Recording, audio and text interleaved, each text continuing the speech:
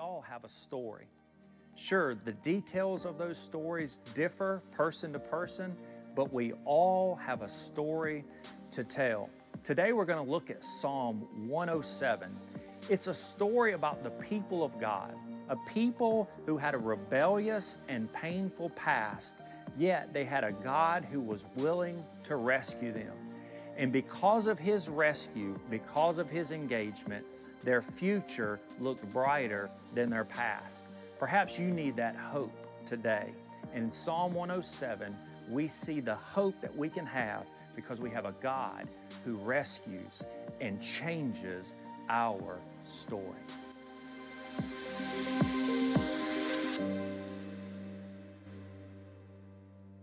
Well, it's good to be with you this morning. We are going to look at Psalm 107. We're in a second week of a new series called Church on Mission, and we're going to look at a passage of scripture today that's very reflective in nature. It's reflective over the history of the people of Israel during some dark and difficult days because of their rebellion, and yet there was a God who was willing to rescue them. You know, in life there are seasons, right? There are seasons in life, it seems, that there are great difficulty. In fact, if you look over the landscape of your life, you probably can remember a time in your life that you traversed through very difficult times, through very difficult territory. And when you think about those times, it brings tears to your eyes to think about the pain that you went through in that particular season. But some of you came here today and you're walking in that season. In fact, it might be that season that actually drove you here today to be present because the pain seems too much. And you're walking through a season of pain and you're looking for an answer. You're looking for an escape. You're looking for some level of comfort. So whether we're looking back over the landscape of our life or looking in the mirror in the present day, we all can relate to times and seasons when we walk through points of pain. Pastorally, this is a difficult season because people all around us in this church, people that are connected to people in this church, are walking through seasons of great difficulty and great pain. It seems like pastorally that in this season we're either attending funerals, planning for funerals, or trying to pray people away from funerals. It's just kind of the season that we're in, really. And it's hard. It's hard for us as pastors because we care for you, because we love you. It's hard for you because you're in the thick of it or you're walking with others that are. I've appreciated Psalm 107 for a long time, but it seems like this psalm is a psalm that was written for people who are walking through points of pain right now.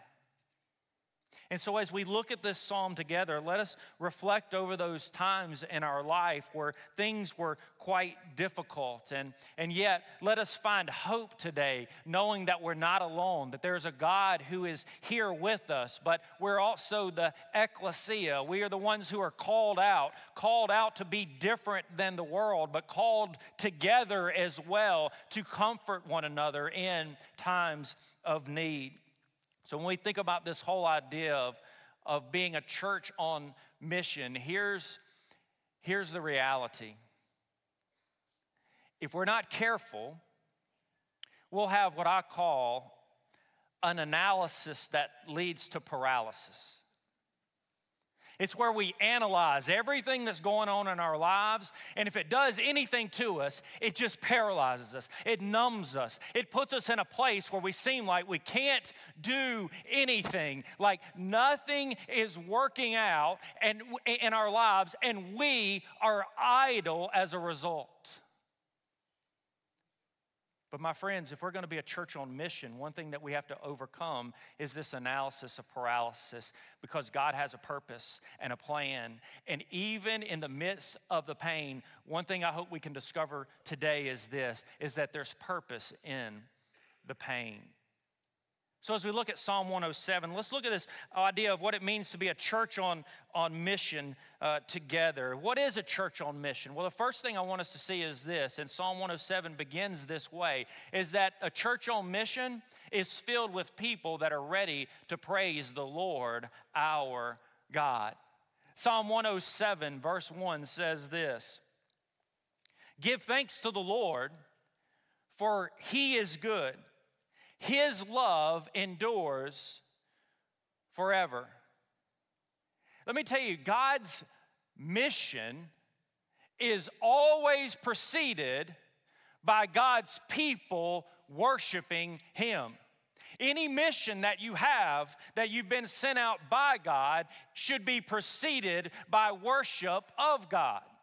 This is what the psalmist tells us in verse 1, "Give thanks to the Lord." Do you notice the term that he uses? He uses the term for God that displays His uniqueness, His oneness. He is the Lord God. There is no other. There is no other like Him. He is the one Lord God. In the Old Testament, we know Him as Lord God. In the New Testament, we know Him as Lord Jesus. He is one Lord, one God, and He is a covenant-making and a covenant-keeping God. This is the Lord God. We are His people. We belong to Him. He is the Lord God, but we also see that we are to praise Him for two distinct purposes. One, He is the Lord God, and number two, He is good.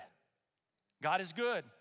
Your circumstances may not be good, but God is good. God's goodness doesn't change because of our circumstances. God not only is good, He is the definition of what is good. The only reason we know what something is and call it good is because we have a standard by which we measure it by. God is that standard. He is the standard of goodness. And if you're going to call anything good, it's going to be because you have compared it to the goodness of God as He is. That's God. He's the Lord God, and He's a good God. We praise Him for who He is, but we also praise Him for what He has done, and the psalmist gives us an insight to that here in verse 1 as well. Give thanks to the Lord, for He is good, and notice this, His love endures forever. This love of God comes from His very nature, but it flows out to His people. In the English, we read the word love and we just kind of blow right past that word. Because in the English, we love each other, we love our spouses, we love ice cream, and we love God. And we don't distinguish between any of those. But here, this word in the Hebrew has a whole lot of depth to it. It can't even be...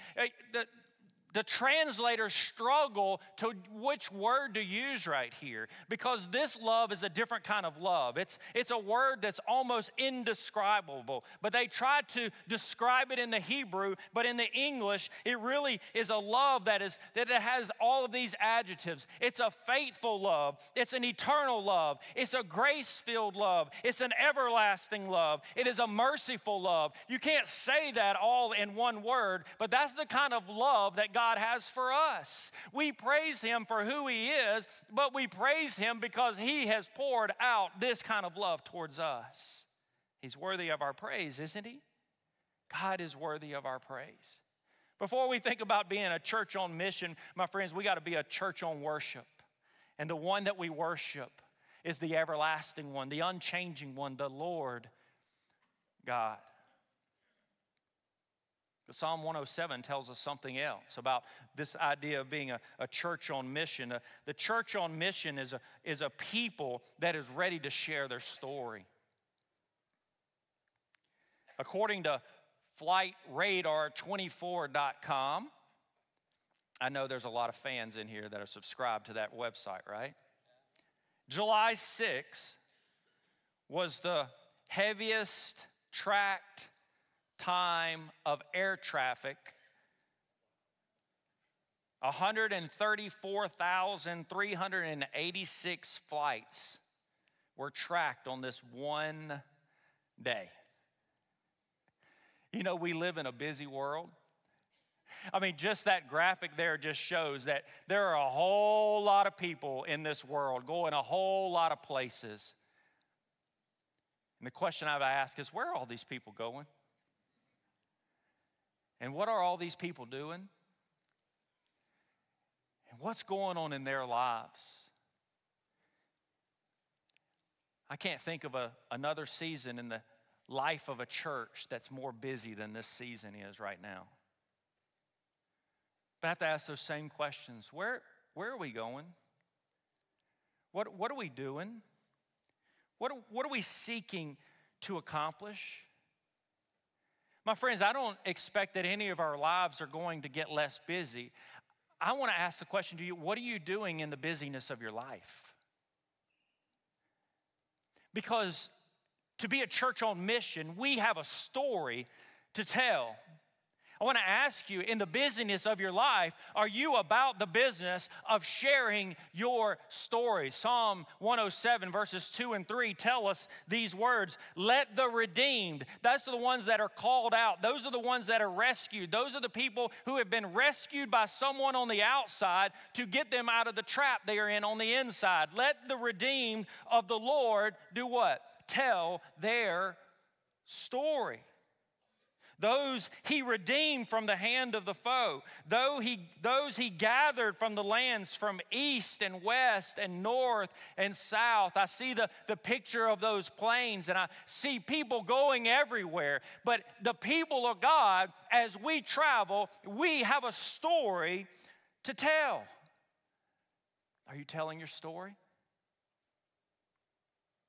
We got to be people ready to share our story. And part of our story is this reality that we all have a past or a present filled with points of pain. Psalm 107, the psalmist is writing about 4 distinct groups of people that are traveling through points of pain, and the psalmist is looking back over those lives and those examples of pain. The first group of people is described in verses 4 and 5. These are those wandering in the wasteland of isolation. Look at verse 4 and 5. Some wandered in desert wastelands, finding no way to a city where they could settle. They were hungry and thirsty, and their lives ebbed away. Does that describe your life? Wandering in the wilderness, seeming like there is no place that you can rest your head. There's no place of security. There's no place of identity. There's no place of peace. This psalmist was writing back, reflecting on a time in Israel where God allowed the enemies of God to come to Jerusalem, to invade the land, to destroy the city, to destroy the temple, to tear and burn down the walls, and to send all of the people to a foreign land where they knew nothing about the culture. There was nothing familiar in their life. Everything that they knew, everything that they appreciated, in one day was taken away from them. And their lives were described by the psalmist. It's just people wandering in the wilderness with no place to call home. Can you relate to that story?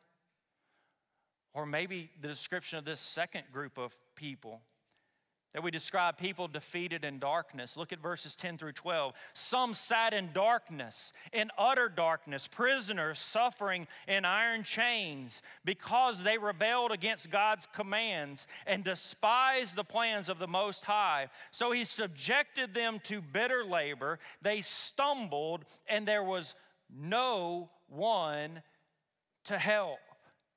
These people are described as people defeated in darkness. Anybody remember the last time that you experienced darkness?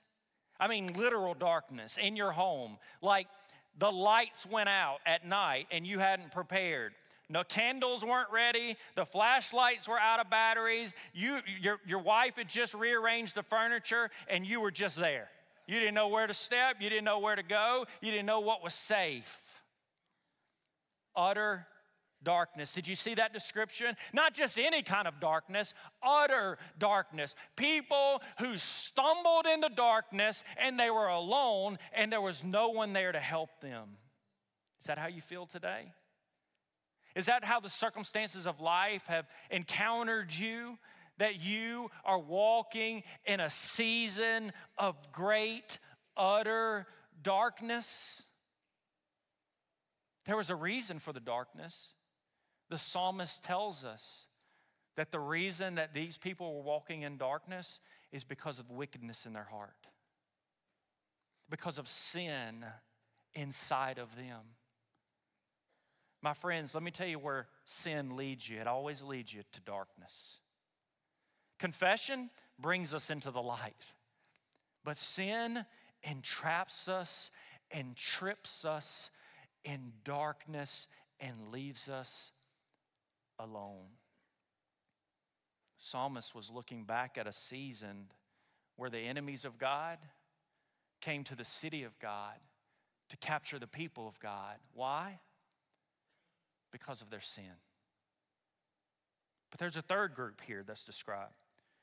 Those suffering in sin and in their sickness. Verse 17 and 18 said, some became fools through their rebellious ways, and they suffered affliction because of their iniquities. My friends, there is sickness in the land, and the church isn't immune to this sickness. In fact, the church is supposed to be a hospital where people can get care for the sickness that they have. We read this and we immediately think of a physical sickness, and I believe that that's part of what's being said here. But there's emotional and mental and psychological and spiritual sickness, and some of it here exists in this church in you. And my friends, we're suffering because of our sin. But there's a fourth group of people, and verses 23 through 27 describe, these are people that are, catch this, fearful in the familiar because their circumstances have changed. My friends, if there's a place that I can relate to, it's right here. Notice the description here. Some went out on the sea in ships. Who went out on the ships?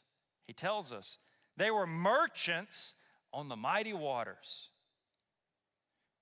They saw the works of the Lord, his wonderful deeds in the deep, for he spoke, the Lord spoke. He spoke and stirred up a tempest that lifted high the waves. They mounted up to the heavens and went down to the depths. In their perils, their courage melted away. They reeled and staggered like drunkards. They were at their wits' end. Anybody in here at their wits' end? Did you notice who was on the boat? It was merchants. It was people who always were on the boat. They were familiar with the boat. They were familiar with the seas. They were familiar with the storms. But in this case, this was no ordinary storm. This was one where the waves went up to the heavens and went to the depths. This was a different kind of storm. This was a tempest that came from the hand of God, and it describes mighty men of the seas who were melting away and had no courage. They were staggering around on the boat and staggering around in life like a bunch of drunkards, and their courage melted away, and it brought them to their wits' end. Let me tell you where there's a good place to be sometime in life, at your wits' end. Because it's at your wits' end that you can discover things that you wouldn't discover, perhaps, if you didn't get to your wits' end. 4 different people the psalmist describes. 4 different kinds of people. 4 different people facing 4 different kinds of things. And my friends, if any of these people have anything, it's one thing. They got a story. And their story is filled with pain. It's filled with suffering. It's filled with heartache, and it's filled with disappointment. And my friends, that's your story too. And that's my story. It may be a story from yesterday, but for many of us, it's a story of today. And that's a part of our story. But also the story we have to tell, thankfully, as believers in Christ, we have a story that's been informed and transformed with a new perspective. God's Word tells us about this perspective that God makes possible in us, despite or maybe even in the midst of difficult circumstances. First thing I want us to see is how our story, our personal story, fits inside the big picture of God's working. And we see that in verses 33 and 34 where we see this, that God has a purpose in causing or allowing circumstances in life. That there is purpose in the pain. My friends, you can have confidence in what I'm saying here. That there is nothing that has come your way that either hasn't been caused by God or hasn't been allowed by God. That's what we know through His sovereignty. He is the one Lord that we praise, and He is the sovereign Lord. He knows all that you face. He knows all that you deal with, some of which He has brought into our lives or allowed to come into the reality of our present. Look at these verses here. This is God at work here. What is God doing here in the midst of His people? Notice what He's doing. God turns their rivers into what? Into what? A desert. God does this. He's turned their flowing springs into what? Thirsty ground. He's turned their fruitful land into what? A salty waste. Because of the wickedness of those who live there. See, God looked at His people in Israel, and He didn't see a covenant people who loved God and worshiped God and were obedient to God. God looked at His people and He saw wickedness. You know what God doesn't tolerate?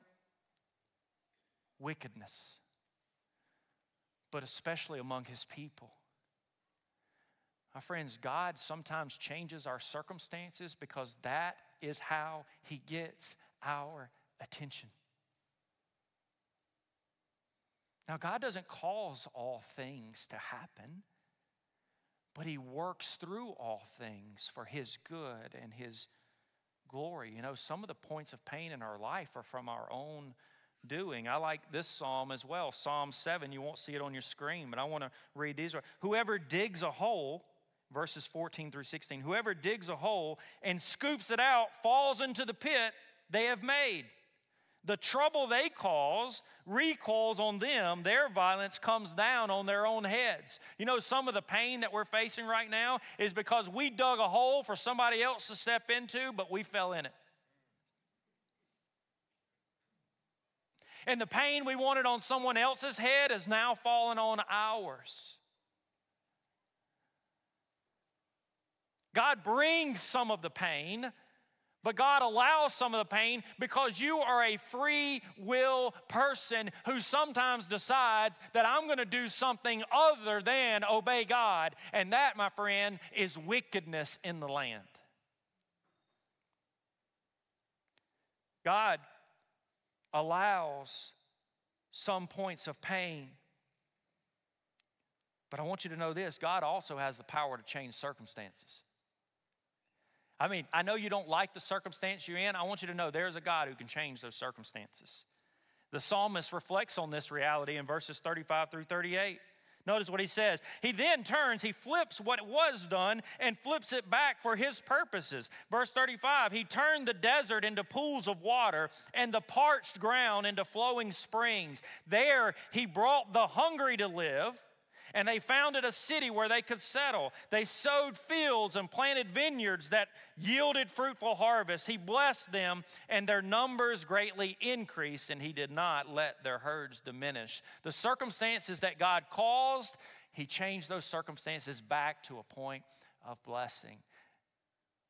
You remember those 4 groups of people that were struggling? God allowed those circumstances to come into their lives. But God also changed those circumstances. Look at these verses with me for each example that the psalmist gives us. Verse 7 says that he led those who had no home. He led them by the straight way to a city where they could settle. Those that were walking in darkness, look at verse 14. He brought them out of darkness, the utter darkness, and he broke away their chains. Look at verse 20. For the ones that were sick, he sent out his word and healed them, and he rescued them from the grave. Verse 29 and 30.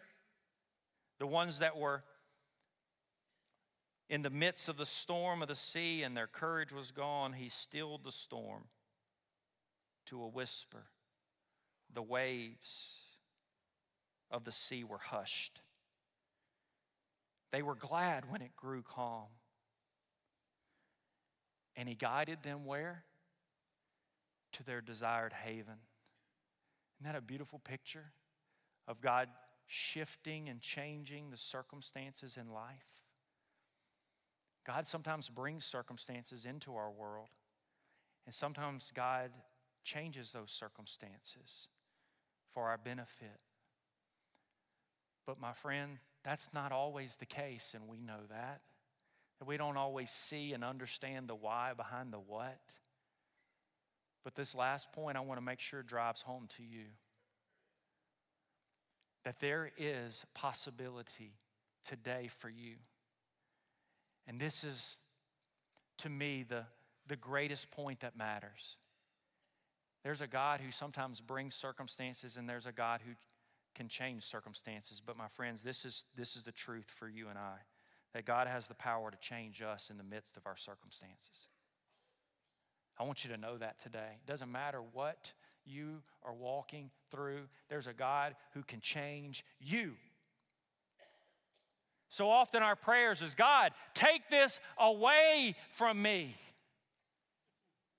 But there's a God who may not take that away, because he's accomplishing a greater purpose. God's greatest purpose in the pain is to change you in the midst of the pain. That's how much God loves you. And a lot of times we say, God, I want to become just like Christ. Well, my friends, you'll never be like Jesus if you don't understand pain and disappointment and heartache. Look at these verses 42 and 43. The upright see and rejoice, but all the wicked shut their mouths. But let the one who is wise heed these things and ponder the loving deeds of the Lord. I remember the Apostle Paul. He was writing to the church in Corinth. And in 2 Corinthians, he writes about this affliction that has come upon him, this hardship, this heartache in life, this difficulty he was facing. Notice what he says in verse 7. Therefore, in order to keep me from becoming conceited, I was given a thorn in my flesh, a messenger of Satan to torment me. 3 times I pleaded with the Lord to take it away from me, but he said to me, my grace is sufficient for you. For my power is made perfect where? In your weakness. Therefore, I will boast all the more, Paul says, gladly about my weaknesses, so that Christ's power may rest on me. That is why, for Christ's sake, I delight in weakness, in insults, in hardships, in persecution, in difficulty. For when I am weak, my friends, that's when I'm strong. God might not change your circumstances because He's in the business of changing you in the midst of these circumstances. Paul knew what that was like. It's not easy. But my friends, you're not alone. That's a shift in the perspective. That becomes a part of our story. Yes, our mission begins with us praising God. But as we go, our mission is to tell our story. And my friends, all of our stories have points of pain and difficulty. But our stories can have a shift in perspective with the grace of God.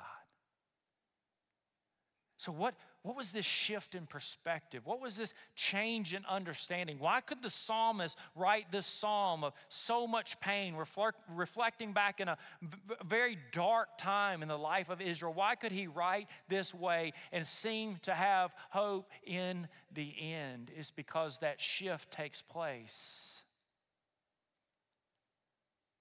through our confession and our call.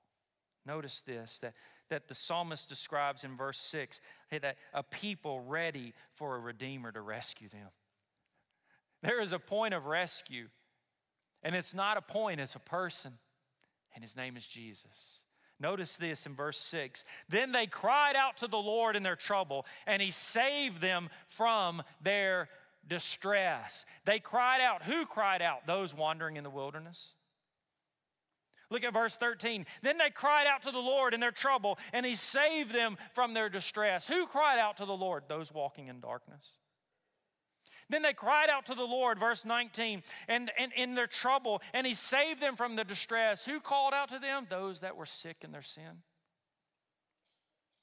In verse 28, very similar language. Then they cried out to the Lord in their trouble, and he saved them from their distress.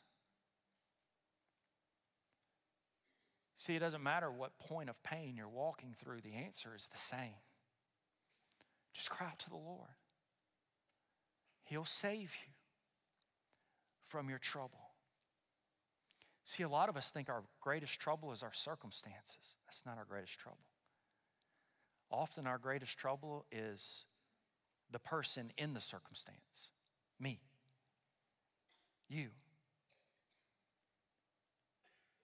My friends, when we bow our knee and surrender our will to a God who can rescue, my friends, there's a God who will rescue. He's a God who sent his Son to perform the greatest rescue that's ever been performed on earth. He sent him to a cross to die for your sin and mine, to rescue us from eternal death and eternal punishment, and to bring us into eternal life. Psalm 107 is looking back over the landscape of the lives of a very rebellious people, but a rebellious people that God came to rescue. How did he rescue these people? The same way he rescues you and I. By sending his Son, Jesus, to do something for you that you couldn't do for yourself. You know, let me tell you what you can do. You can dig holes, but you're going to fall right into them. But there's a God who extends his arm and pulls you out and sets your feet on a path to not only praise his name forever, but to share his story and your story and how those stories intersect with one another to a world that is waiting but busy, that needs to slow down and hear what you have to say. But we can't sit in silence anymore. We've got to be people on mission, people who go out and tell a story.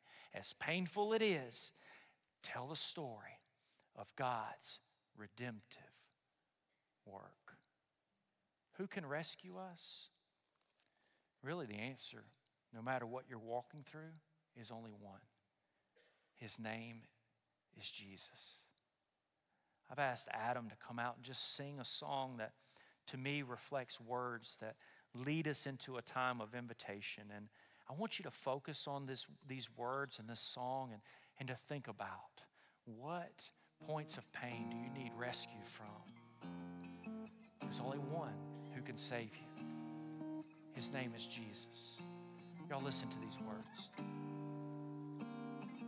Picture this, just a kid with a heavy burden, having a hard time with the world that he was seeing. A broken heart with a head full of questions like, is there anyone out there that can heal the pain I'm feeling? The devil did his best to make me believe unworthy and loved is all I ever would be. You had me thinking nothing good could ever come from a story like mine. But who turns a broken dream into a life redeemed? Who can turn your worst defeat into your victory? Who saw me where I was and led me where I stand? My life is living proof that only Jesus can.